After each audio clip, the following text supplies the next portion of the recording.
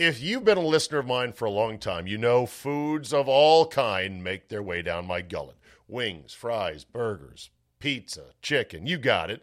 Everything, of course, except for one thing: vegetables. Rarely, if ever, does anything green pass over these lips. Not a green leaf, a green bean, or a green stalk. Well, when Athletic Greens approached me about trying their AG1 product, I was like, yeah, right, me?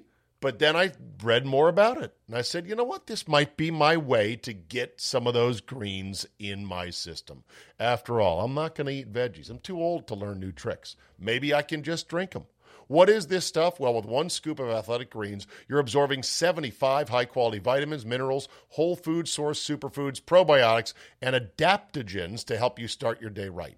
This special blend of ingredients supports your gut health, your nervous system, your immune system, your energy, recovery, focus, and aging, and more. Now, I've got to admit, when I mixed up my first batch, it looked like I was going to taste a bag of lawn clippings. But you know what? I closed my eyes, I tossed it back, and surprise, surprise, it wasn't that bad. AG1 contains less than 1 gram of sugar, no GMOs, no nasty chemicals or artificial anything, and it still tastes pretty good. It supports better sleep, recovery, mental clarity, and alertness, something I definitely need. Now, I've only used it a few times so far, but I'd say you should check it out yourself if you're looking to reclaim your health and arm your immune system with convenient daily nutrition, and especially if you're like me, an anti-Veggite. It's just 1 scoop in a glass of water every day. That's it. No need for a million different pills, supplements, a big old juicer. You know, it's just a scoop and you're done. Certainly no big plate of salad. Check it out. Go to athleticgreens.com. Use promo code ZABE, Charlie, Zulu, Alpha, Bravo, Echo. They're going to give you free 1-year supply of immune-supporting vitamin D on top, plus 5 free travel packs with your first purchase. Again, athleticgreens.com/ZABE. If I can do it, you can do it. To hell with veggies. I'm an Athletic Greens man. Hey, brand new advertiser of ours on the Zabecast, the Vincero Collective. Vincero is a premium lifestyle brand based in San Diego, and they carry the finer things: watches, sunglasses, and much more. At Vincero, they're designing everything in-house. They source all their own materials. They produce their products in small batches, then shipped directly to the consumer. Products made to last with quality you can feel. And they're eye-catching, modern designs that stand the test of time. Perfect for a day out on the golf course, while driving, a night out with your wife or girlfriend. Watches, sunglasses, those kind of things. You want nice things? Vincero, baby. They know nice things. The watches, surgical grade stainless steel casings with Italian marble inlays, traditional automatic and Japanese quartz movements, and they come in stainless steel, durable silicone, or Italian marble straps. As far as their glasses go, they come with handcrafted frames. You can get either polarized lenses that provide 100% UVA and UVB protection, or blue light blocking glasses to help combat the harsh glow from all of our screens. And they come in both men's and women's styles, so they're perfect for you or a gift. Now, what if you buy something from Vincero and it doesn't meet your expectations? Well, don't worry. 5-year guarantee and a 365-day free return policy has you covered. But don't take my word for it. Try them yourself. With over 30,000 5-star reviews and features in Forbes, Business Insider, Newsweek, just to name a few, Vincero offers you a shopping experience you can trust. Vincero offering a special 15% and free shipping discount to my listeners by using promo code ZABE. Charlie, Zulu, Alpha, Bravo, Echo. So support the show and check them out. Go to VINCERO collective.com/ZABE. Now, the mid-podcast spot break, I think we try to keep to being fairly unobtrusive. But I'll have to revisit that. Obviously, I want to keep the product's listenability at an industry standard or better than industry standard. But at the same time, I've finally gotten enough oomph and mass and repetition and audience where these, podcast commercial dollars are being delivered to us without us having to go out and hunt down advertisers. And it's a very efficient way to make this podcast worth everybody's time.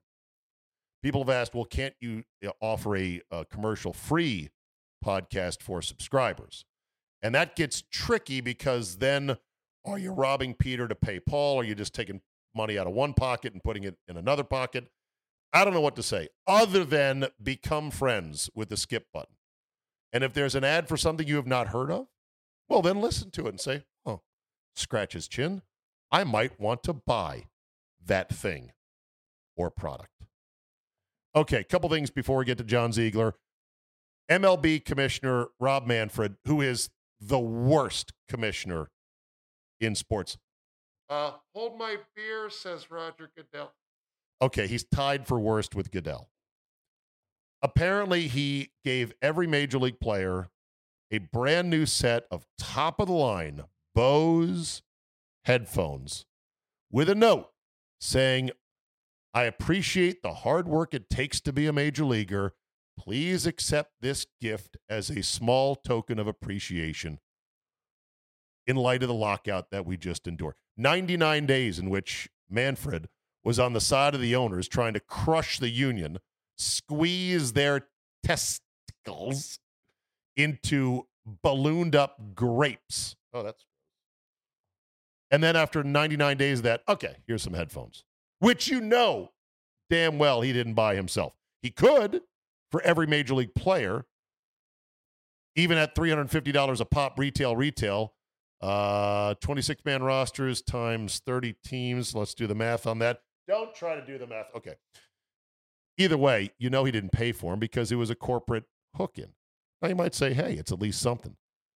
No, it's worse than that. This comes off as insulting. Even if you are a recently minted major leaguer, just made the bigs, and you're not making much money compared to other players in Major League Baseball, this is nothing. This is like, oh, look, a fancy little trinket. Is everything cool now?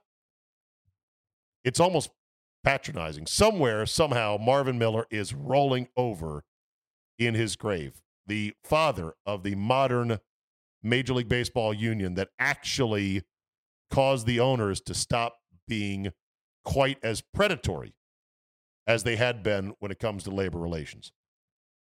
Speaking of that, the Washington Nationals could be for sale. This is shocking. The Lerner family announced on Monday that they are open to ownership changes, structural ownership changes in the team, including a possible sale of the team. Of all the teams in Washington that many fans wanted to be up for sale, hint, it's not the baseball team. It's the football team. So we'll see what happens on that front, but that was kind of interesting. Can you yawn through your eyeballs? I was at a meeting today in Appleton, Wisconsin, at our new affiliate for my morning show out of Milwaukee, The Score, 95.3 The Score in Appleton, Wisconsin, part of the mighty Woodward Broadcasting Company. BJ DeGroot is the program director, and he made the call to go ahead and step aside and to re-air my show after several years of not being in Appleton. I used to be on in Appleton as part of the Fox Sports Radio network, and they apparently like me in Appleton. I like Appleton. It is a lovely town just south of Green Bay, Wisconsin. Town, city. They have some industry there, although a lot of it was paper mills, and I think those have moved out. But still, it's a great place to live. One of the most livable cities in America. Appleton, Wisconsin.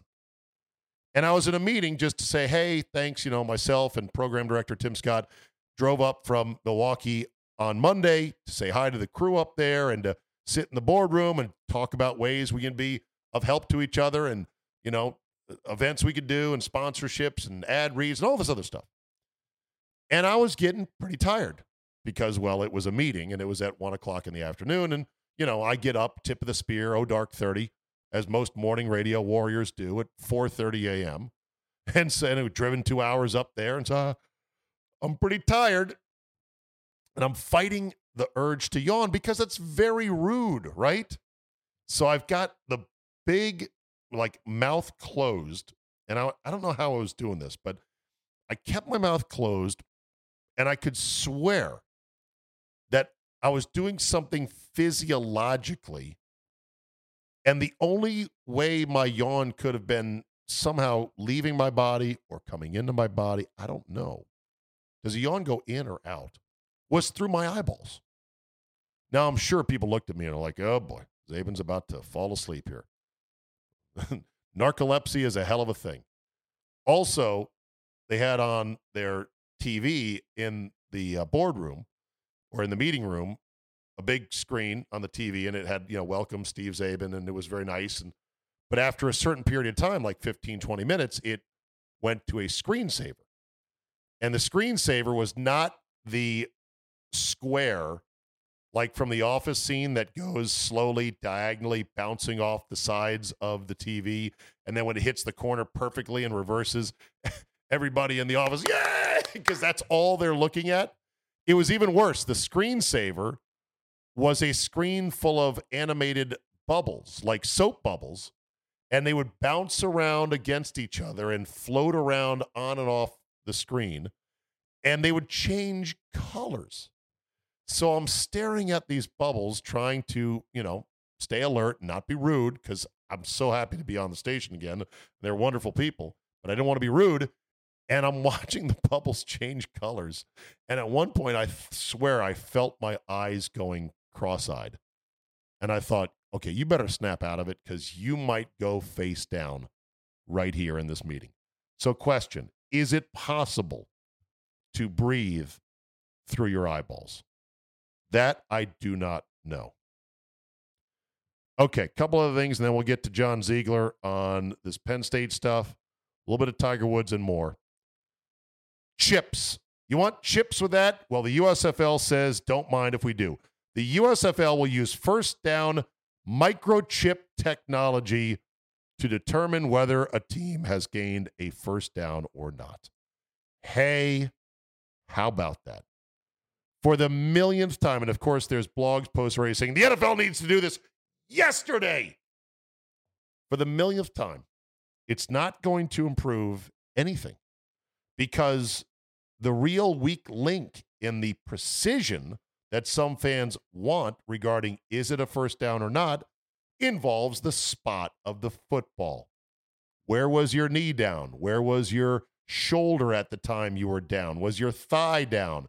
Did I get a good angle on it? Were you under three people? Where was the ball? Was it up near your chin as you cradle it against your body, or down near your stomach?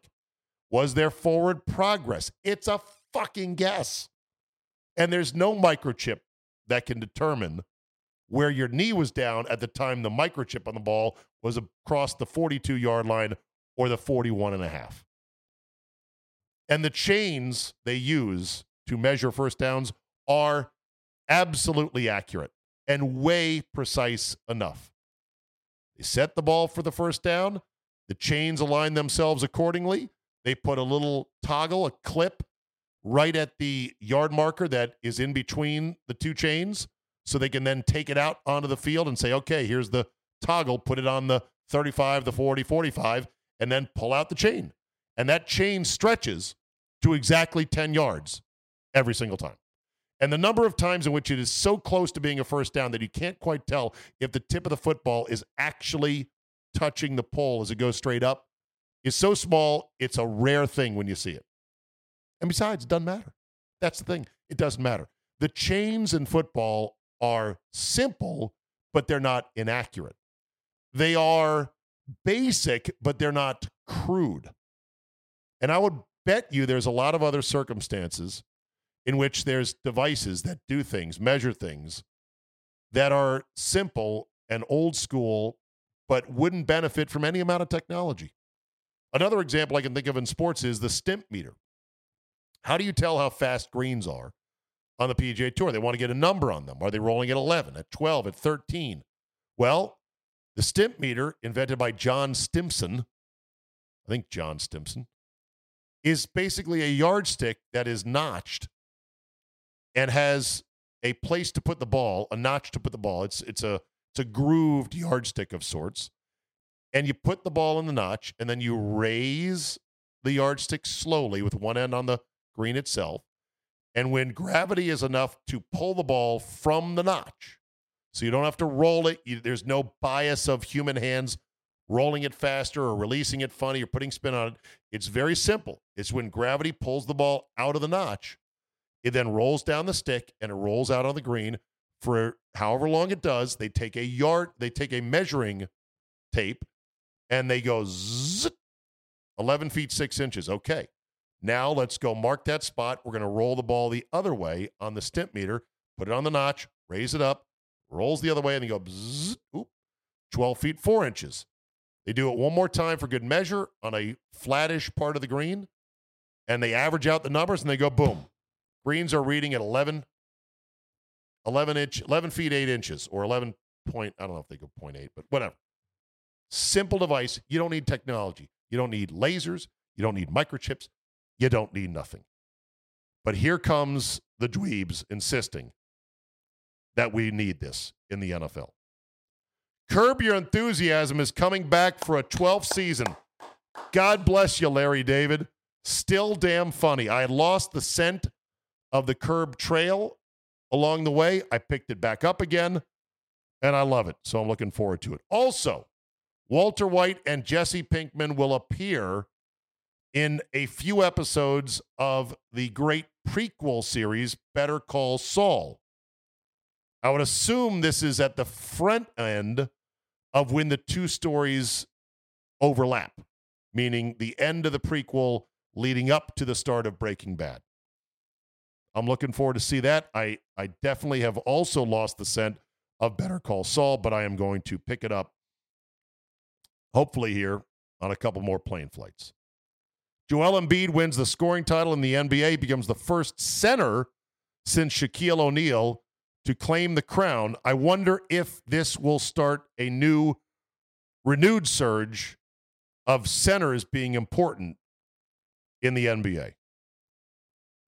There's this tweet from Jamie Kennedy. He writes, you drink sensibly on Saturday night at the Masters. You get up early on Sunday, 6 a.m., you fast walk to put your chair all the way down by the 12th tee. And then when Rory comes by, you don't even watch him hitting his tee shot. This guy apparently is looking not quite at his phone because phones are banned, but there's a giant finger that shows him at the moment of Rory's impact, and he's not watching the golf. Welcome to watching sports in the modern age. And then there's this from Brendan Porath. He writes, why didn't Nance say on Scheffler's winning tap-in, and next year's champion dinner has its chef? Okay. I'll show myself out.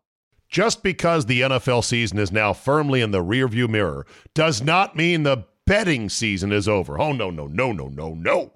There is still plenty of opportunities to put a little something on the games. The NBA, college basketball, NHL, yes, golf. No matter what tickles your fancy, there is still plenty of action to whet your appetite. But just remember, where you bet is every bit as important, if not more so, than what you're betting on.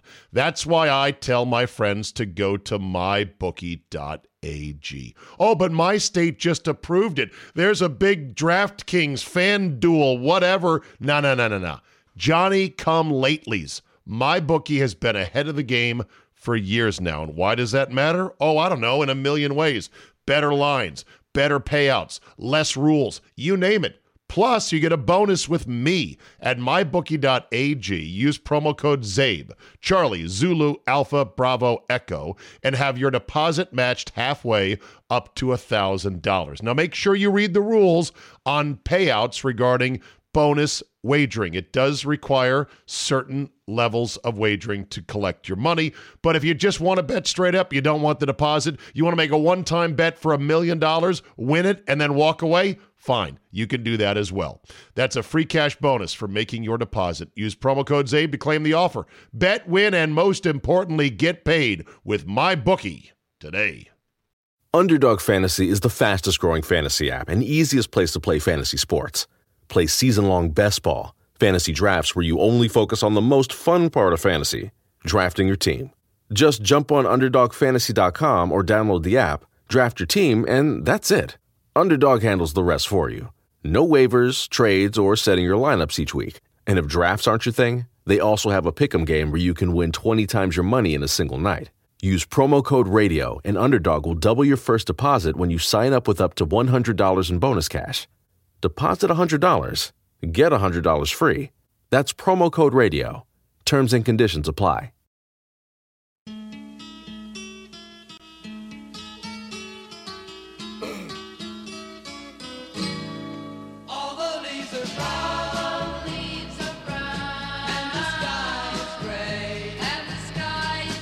All right, time now for one of the unfortunate minority in California, one of the men who have not lost their minds regarding COVID and everything else. He is senior Mediaite columnist John Ziegler, and the man who has put out an unbelievable mountain of podcast evidence in defense of the innocence of both Joe Paterno and the scandal at Penn State and Jerry Sandusky.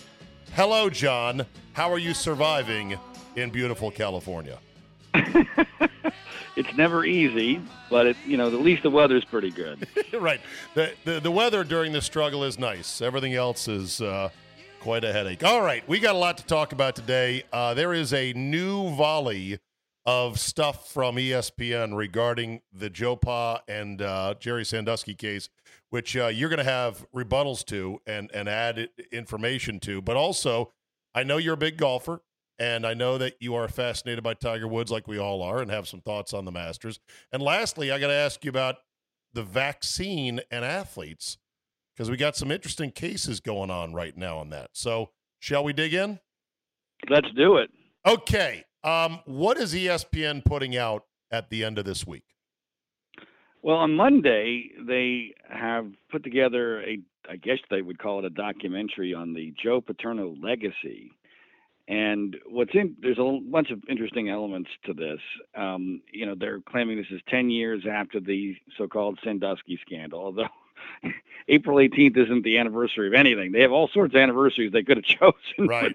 But nothing happened on April. They just decided this was the right time of year to release it. Now, what's really interesting about this is it's been in the works for a long time, and I first became aware of it because Graham Spanier, the former president of the Penn State, who was fired in the scandal, and Gary Schultz, the former vice president of Penn State, who was also fired and indicted in the scandal, and both of whom eventually went to jail for a couple of months for things that didn't even happen. I know them very well. They both were interviewed exclusively in my podcast with the benefit of hindsight. They told me that they had done interviews with John Barr from ESPN and that they felt really good about it, that they thought that maybe Barr was going to take a look at what really happened here, what didn't happen in the whole Penn State scandal, and that this might be the first time that ESPN reverses itself, at least to some extent, and is somewhat fair. Now, people who probably don't remember, ESPN drove the bus on this Penn State Paterno Sandusky story back in November 2011. They are responsible for almost every single thing that has happened in what I very, very strongly know to be a massive, maybe unprecedented level of injustice. So with that information, and this is where things get really interesting, I contacted Jerry Sandusky. I'm in constant contact with him. I'm not actually allowed to visit him because of my first interview with him broke the rules of the Pennsylvania state prison system because I recorded it illegally. You smuggled in a pen that had a recorder on it and then superglued it to avoid detection and then panicked because you didn't think you could crack it open once you got out. Right, the super glue dissolving liquid did not work, and I had to bust it open and spend a whole bunch of money to get the audio so I could go on the Today Show to do an interview with Matt Lauer. And this was back when I was positive that Sandusky was guilty at least of most, if not all, of what he was accused of. Over the years, I've now realized he's obviously, as insane as it sounds, obviously innocent. And so, long story short, I convinced Jerry, who didn't want to do it, to do an interview with John Barr under the premise that, one, he has nothing to lose at this point. Right. And two, maybe, they were going to be somewhat fair if Spanier and Schultz had indicated that they were going to be fair. Well, Jerry's review of the interview was a complete disaster, even by his standards. And he's, as we all know from the Costa situation, Bob Costa's infamous interview, who, by the way, I'm also in very close contact with and who was also interviewed for our podcast with the benefit of hindsight. Even by that standards, it was terrible. And so I knew at that point, okay, Barr is not a good faith actor here, and it's just a matter of how bad it's going to be. Well, they put out the trailer last week, and it looked really bad. And then today, out of the blue, ESPN's what I would call their Me Too department. I mean, it's really what it is. It's a Me Too department where they just go after every sexual abuse case that there is. Put out one of the most bizarre so-called Paterno-Sandusky-related stories I've ever seen in 10 years, where they dredge up this case of a football player from 45 years ago who apparently was a serial rapist, who was kicked off the football team by Paterno immediately, was prosecuted and convicted, still in prison all these years later. And I have no idea. I have no idea what the point of this was. Right. But the headline was about Joe Paterno and Jerry Sandusky, and the fact that they would drop this a week before their Paterno legacy film, or whatever you want to call it, probably a joke documentary, does not bode well for whether it's going to be fair or not. And here's how I would describe it. Here's what ESPN is trying to do with regard to their Paterno narrative. They're trying to do a film on how Christmas gifts get under the tree. And they're doing it from the perspective of a 5-year-old, and they're unwilling to even consider the possibility that Mom and Dad. Maybe Santa doesn't really exist. Right. So and if you're doing that story on how gifts get under the Christmas tree, and you're not willing to even contemplate that scenario, guess what your chances are of coming up with the truth? Zero.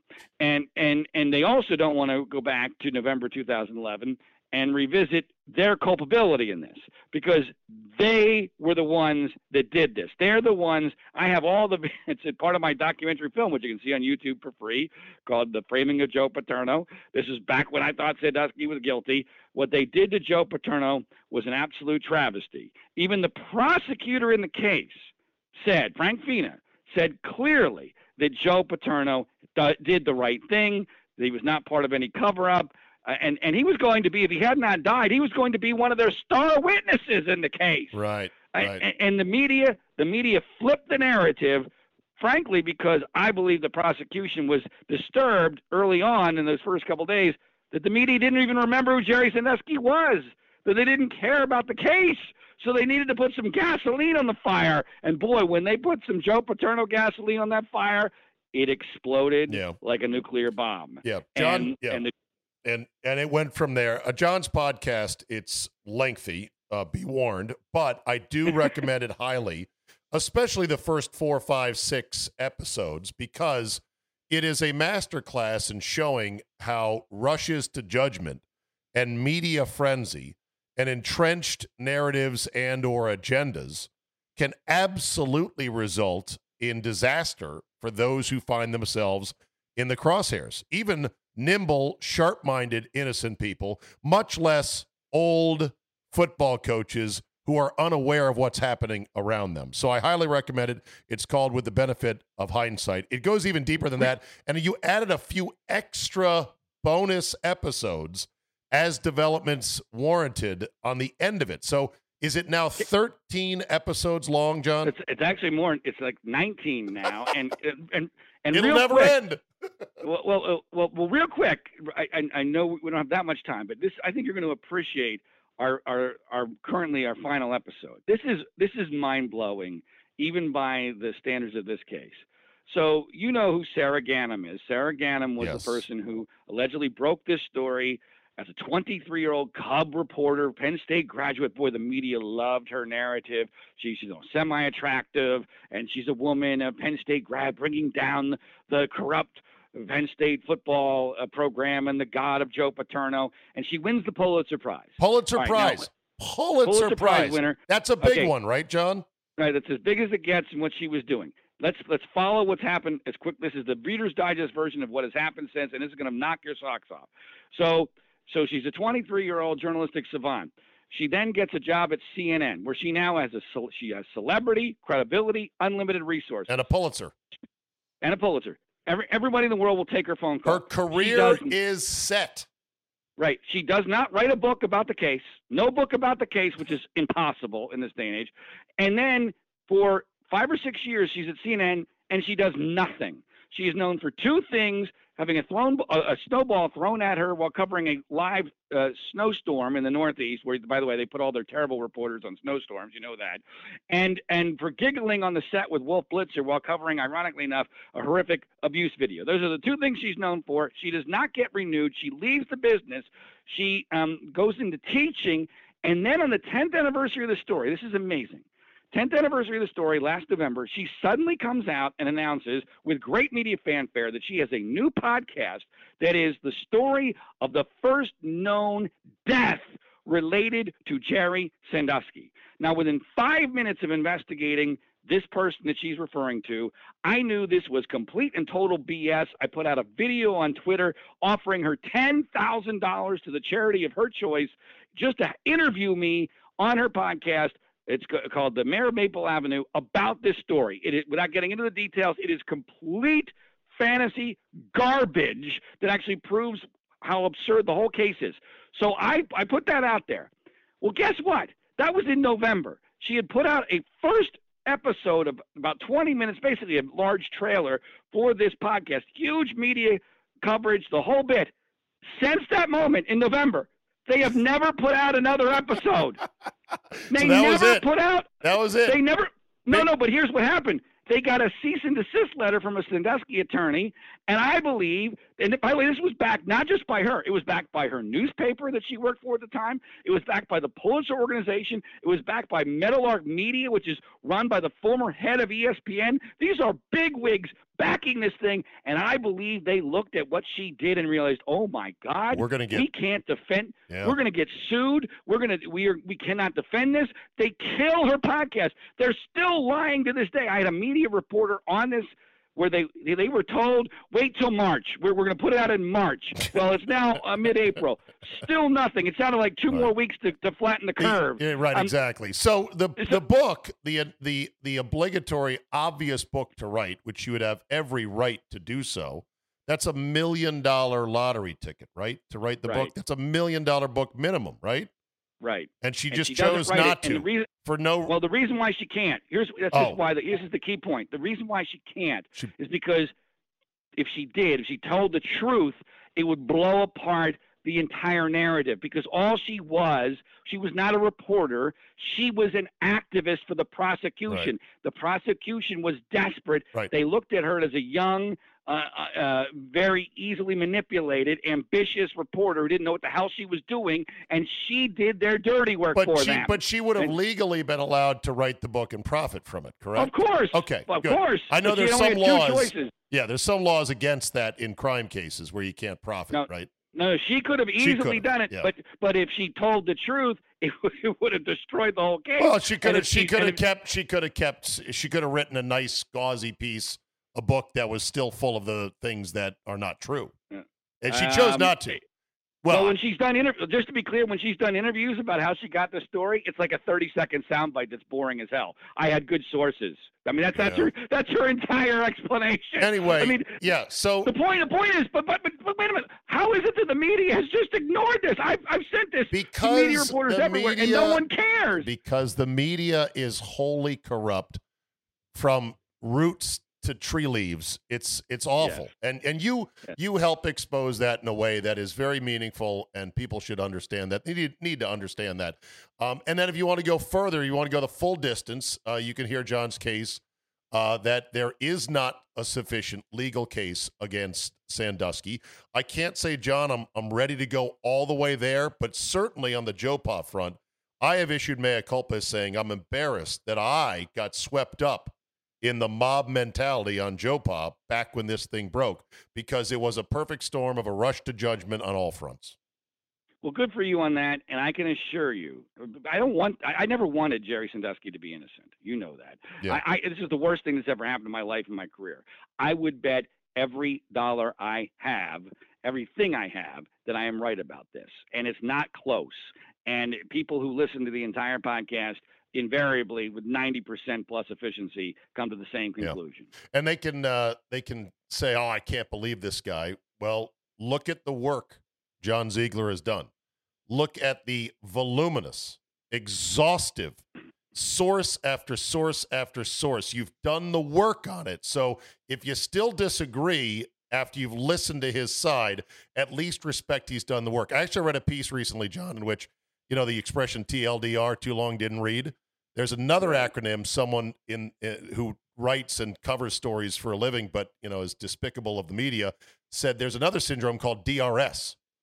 Don't read shit. He said reporters have DRS syndrome, that routinely they'd ask him, so what does this ruling mean? And he would reply back with judge's opinion attached. And they'd go, yeah, but what does it mean? DRS. Because they don't read shit. Because they're lazy and they don't have a lot of time. And they also don't want to read something that might challenge their preconceived narrative. That's the worst thing you can do. Exactly. I mean, it's unbelievable what's happened to the news media in the last 20, 30 years. It is unbelievable. All right, you're a golfer. You're a golf fan. You have followed Tiger Woods' amazing career. I'm sure you have thoughts. What'd you think of the Masters? Well, just to be clear, I'm not only just a golfer. I mean, I've played in 3 national amateur championships, 1 club championships in 4 different states. I worked for the PGA Tour. My apologies. No. Just so your listeners know that I'm not completely full of crap. I actually ran a world famous Tiger Woods website back in the day. You ran his website? No, not his website. One of the most famous Tiger Woods websites back in his heyday. And I was on his bandwagon since 1994, back when he was still a junior and an amateur. Were you ever off of it? Is what I'd love to know. Oh yeah, I was off of it. Oh yeah, I've been off of it a couple times. Are you back on it? Well, no, I love the guy. No athlete has ever given me more joy. It's not even close than Tiger Woods. I think it's amazing what he just did. From a human standpoint, it's an unbelievable story. I think it's being a little bit misinterpreted in that I don't personally believe that there's a real chance that he's ever going to win another major championship. And I think he's only going to play a couple of tournaments a year. And I'd like to know, everyone says, well, look at that. I mean, with reps, he'll get back to close to where he was. And eventually he'll win his 83rd or tournament or his 16th major. And I'm like, well, where, when? Yeah. I mean, he's 46 with the body of a 66-year-old. We saw what happened over the last 2 rounds there. And then granted, Augusta National is incredibly difficult to walk. I believe, and I think you'll agree with this, that he thinks in his mind, get me to St. Andrews, I can win there. It's totally flat. I love the course. I won there twice before. It's a major championship. Half the field will choke, if not more. If the conditions are right, I got a shot. And by the way, I don't disagree with that. But between now and St. Andrews, we saw what he said to Sky Sports. How do you get ready for St. Andrews when you might not even play the PGA? And it's clear he's not going to play the U.S. Open. So you might play one tournament from April to July. I'm sorry. I don't care who you are. You need reps. I mean, the perfect example of this was his putting. You remember in his pre-tournament press conferences, he kept saying, well, I can chip and putt. And chip and putting is no problem for me. Well, his putting was horrendous at Augusta National because it is not possible to practice your putting in your backyard. I don't care how great your backyard is under the conditions of the Masters at Augusta National. Well, not only that, but it takes hours and hours standing on your feet, which wears on your legs and your back. I'm sure you saw his warm-ups because they were on live television for the Masters. He was warming up like it was a 2-day member guest. I mean, hit 5 or 6 putts, walk over to the range. And I understand why he's doing it. He's trying to conserve his body. But you can't compete against the best players. This isn't a hobby. These are real athletes in this day and age. This is an incredibly difficult endeavor, and you might be able to fake it for a day and a half, and he did a hell of a job. By the way, I predicted within a stroke what he was going to do. I said before the tournament he'll shoot 71, 74, make the cut, and finish 28th place. He shot 71, 75, and finished 47th. Yeah. I mean, so, and I am rooting hard for him, but I just and I realize he's kind of a Rasputin-like figure where, Can't kill him. You can't kill him. So everyone thinks, well, he's going to come back. He's going to come back. If he does it, if he gets anywhere close to winning a major championship, it is beyond the most remarkable achievement in my lifetime. But I really don't see it. Other than maybe St. Andrews, he's got a shot. If everything goes absolutely perfectly, the weather has to be perfect, everything has to go exactly right. He's got a chance there because, by the way, the greens, as you know, there are slow, and putting is not nearly as important there as it is at Augusta National. And the course rewards specific, detailed, strategic knowledge to avoid all the bunkers and all the humps and the hollows. It is a thinking man's course, much like Augusta. So I agree.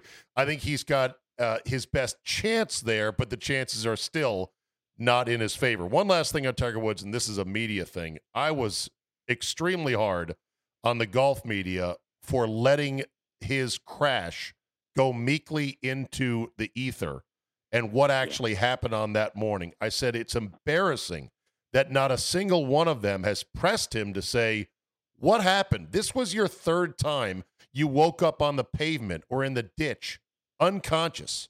This is a pattern. What the hell happened on that Saturday morning? Nobody wanted to touch it. He pretty much brushed it off with, that's my personal life, and then lied saying it's all in the police report when it wasn't all in the police report. I could not agree with you more, and I think this issue is really emblematic of what we talked about earlier about how broken the news media is. The golf media, which I've been part of the golf media, various forms of my life, is the rest of the news media on steroids. And the reason why the golf media is so pathetic and so terrible is that it is so incestuous. And every single person in the industry relies on Tiger for their livelihood. Right. And he can destroy any of them in a moment. And by the way, the gig is so cushy. It is such a cushy gig to be in an elite golf media person. No one wants to do anything to threaten the gig because if as a white male you lose that gig, you're done. There's no place to go. There's only one golf channel, right? There's so few of these jobs, and so you didn't Tiger once go at Peter Costas when Costas was critical of some swing changes, just swing changes, and it kind of put Peter Costas in the cooler just a bit in regards to Tiger. Tiger has that kind of power, and let me give you, I agree with you that it's absolutely insane that we know nothing about that accident. That accident, which took place in an area I'm very familiar with here in Southern California, that crash made no sense. By the way, why is he rushing? No one's starting that day without him. Okay, so why is 90 miles an hour, no brakes, no skid marks across a median and two oncoming lanes, and launched himself into the trees? And why is he even driving? I mean, well, he can't I said afford that it. right. I don't know. Yeah.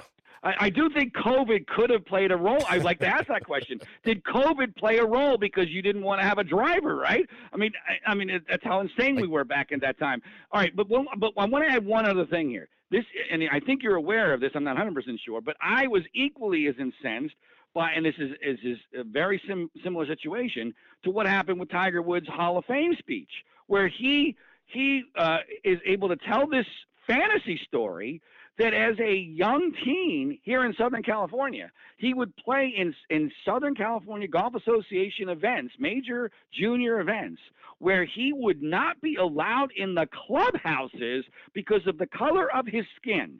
Now, when I heard that, I went apoplectic because I knew, knowing the area, knowing these clubs, knowing his history, knowing what a celebrity he was at this time, right. knowing this is the mid 1980s we're talking about. The city is being run by Magic Johnson and Kareem Abdul-Jabbar at this time. Right, it's not the antebellum South, and you're right. He had already been on the Merv Griffin show at 5 years old, and that unearthed footage, which was fascinating, of him playing a match against an older teenage girl at a private country club, not only showed him fully welcomed with his father, but he had a birthday cake in the clubhouse afterwards. Now, my golf friends will say, but wait, Zabe, he didn't say every course did. Okay, but He said some did. No. But see, he's not. Why has he never? And to your point about the media, what should have happened immediately? They should have said which ones. Which one? Give us the name of one of these clubs. We're going to investigate. This is a scandal. There's a country club in Los Angeles that prevented a young Tiger Woods from going into the clubhouse. Let me tell you what really happened. I think you probably know this. But those tournaments, those junior tournaments in the summertime, were played on Mondays. Anybody who knows anything about country clubs knows. Closed. Yeah. The clubhouses are closed on Mondays to everyone. It has nothing to do with your skin. And that's by the way, that's the best interpretation of what Tiger did and said there. I would like to believe, as insane as it sounds, that Tiger knows he's lying. If he doesn't know he's lying, that's an illness. But if he said as a junior, I couldn't go in the clubhouses while playing events, that's actually true.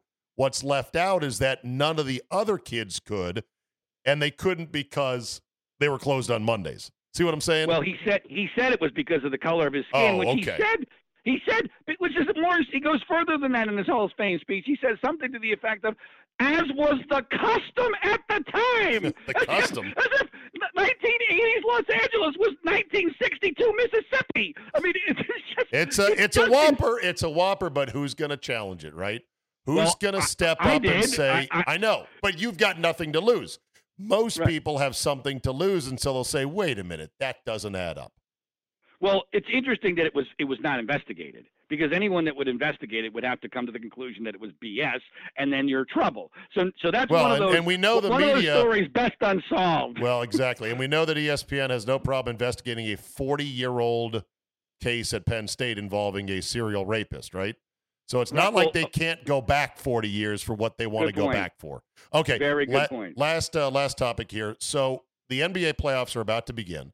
Kyrie Irving is going to be able to play for the Brooklyn Nets after a long and stupid COVID fight over his vaccination status. Several players, as I'm sure you know, John, will not be able to travel to Canada to play against the Raptors, including a player for the Sixers, I believe. And I'm just wondering, did Kyrie Irving do enough in his stand, or should he have spoken out more forcefully? Because you got guys like Steve Stricker, who got very sick after getting a booster following the Ryder Cup. Nelly Corda in Florida just had to have surgery to deal with a blood clot after being boosted. Should athletes be standing up and speaking up more to say, these vaccines are not worth the risk for us? Well, short answer is yes. I don't know, and I don't think anyone knows yet, what the real risk factors of the vaccine are, but we know what the risk factors of COVID are for athletes. Right. Zero. I mean, literally zero. There has not been an elite athlete anywhere in the world that I'm aware of that has been seriously hospitalized, certainly not been killed by COVID in the last 2 years. Okay, wait, with one caveat. A number of them have, but they've also been vaccinated and or boosted.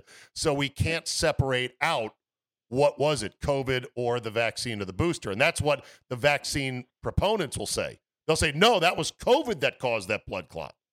Well, you get into a lot of religious thinking in this because, the vaccine people give, I mean, I would love to be someone who is able to do the leaps of logic that they do. That somehow people who get COVID now should thank the vaccine for making sure that they didn't get it worse. Right. I mean, what? That's the belief. That's the common belief. It's completely unprovable, but still, that's what they believe. That's why I call it a religious belief. I mean, it's a cult-like belief. More directly, as far as the sports thing is concerned, I know this is a broken record.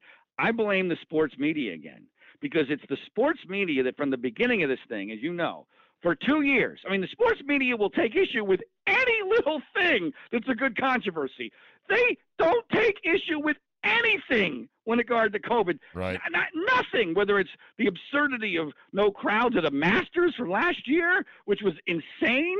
I mean, we knew there for sure that outdoor. There was light crowds. Right. I mean, well, virtually no crowds. There was. I mean, there was no roars. That's for sure. There weren't the roars we saw for Spieth holing out and Morikawa holing out. That's for sure. Right. Well, my point is that that the sports media has enabled, and actually gone more than enabled, they have forced every sports organization to be more woke on COVID than even some of these crazy health directors. I mean, because they know that the media will not support them. ESPN being the worst. They'll attack and they'll try to offender. destroy him. I guess my only thing was, and I respect Kyrie Irving flushing a whole lot of money over this stance. I just wish, because he's already so hated by the media and he's already so vilified, you're already soaking wet standing in the rain. Go the whole distance and be very outspoken. Have your facts, articulate your case to say, look, my risk for COVID is so small it can't be detected. My risk on the vaccine is also extremely small. However, a negative outcome on the vaccine is far more sharp and severe and irreversible than merely a bout with COVID. Therefore, I opt out. Maybe that's too much to ask. I agree with you, everything you said, except my standards for behavior over the last 2 years have gotten so low that it's hard for me to criticize Irving. I know. Because he actually did something in comparison to the rest of these lemmings. And I really believe that sports has performed worse than any element of society when it should have performed the best. Yeah. From the Masters to everything else, it was sports that should have led us out of this. And in fact, sports has kept us dragged in it. And I will never forgive those who have done that to us and to our children. Amen to that. I really thought the NFL and the oligarchs that run it would have been our salvation, or the Masters who have fuck you money growing out their ears. Instead, they were right along with everybody else. And so it goes. It's called With the Benefit of Hindsight. It is now 19 episodes long, thorough, researched, passionately argued. Open your mind and give it a listen. And remember that when you're watching this ESPN crap, if you are, on Joe Paterno this week. Thank you, John. Thanks, man. There you go.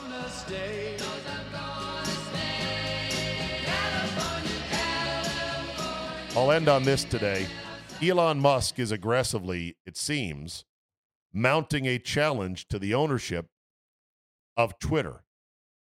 He's bought 9% of the company, the largest single owner of a block of shares, and he recently just declined a seat on the board of directors.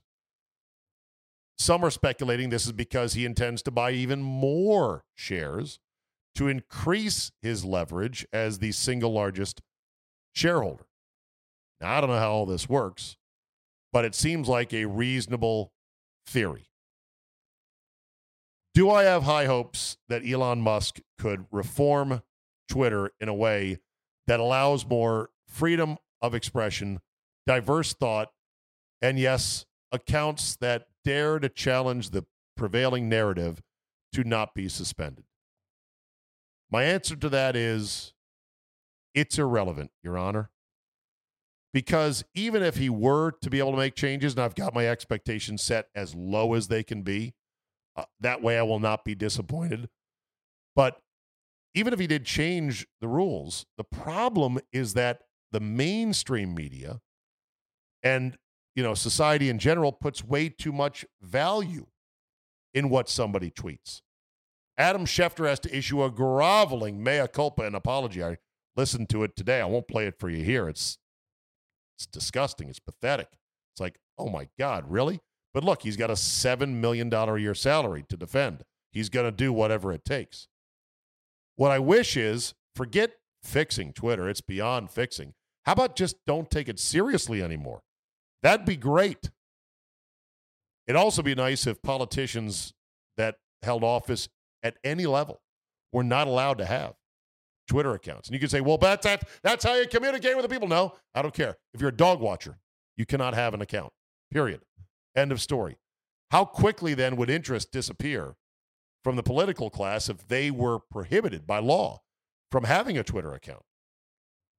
I think it would go a long way towards de-emphasizing this idiotic platform, which is fun, and it does help serve as a quasi-news feed, and it's fun to interact with fans who are not jackasses on Twitter.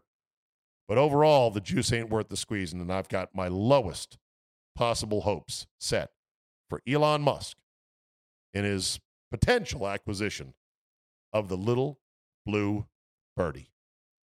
All right, that is a wrap for today. Thank you so much for listening, downloading, spreading the word, suffering through commercials, crass commercial messages. And I do urge you, if you would like to subscribe to the Friday edition, which is commercial-free and usually a little bit better than the regular run-of-the-mill Monday through Thursday, but not always. And if you do subscribe, I thank you very much, and I am humbled by your dedication to my spoken word nonsense. Thanks for listening. Have a great Tuesday, and we will see you next time. I've been feeling it since 1966. Might be over now, but I feel it still. Just because the NFL season is now firmly in the rearview mirror does not mean the betting season is over. Oh, no, no, no, no, no, no.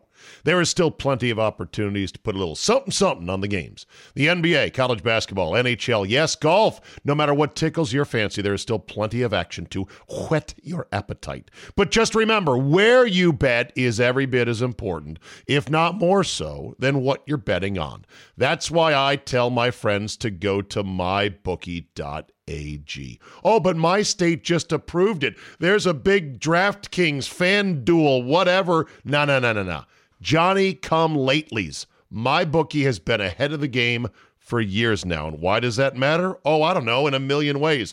Better lines, better payouts, less rules, you name it. Plus, you get a bonus with me at mybookie.ag. Use promo code ZABE, Charlie, Zulu, Alpha, Bravo, Echo, and have your deposit matched halfway up to $1,000. Now, make sure you read the rules on payouts regarding bonus wagering. It does require certain levels of wagering to collect your money. But if you just want to bet straight up, you don't want the deposit, you want to make a one-time bet for $1 million, win it, and then walk away, fine. You can do that as well.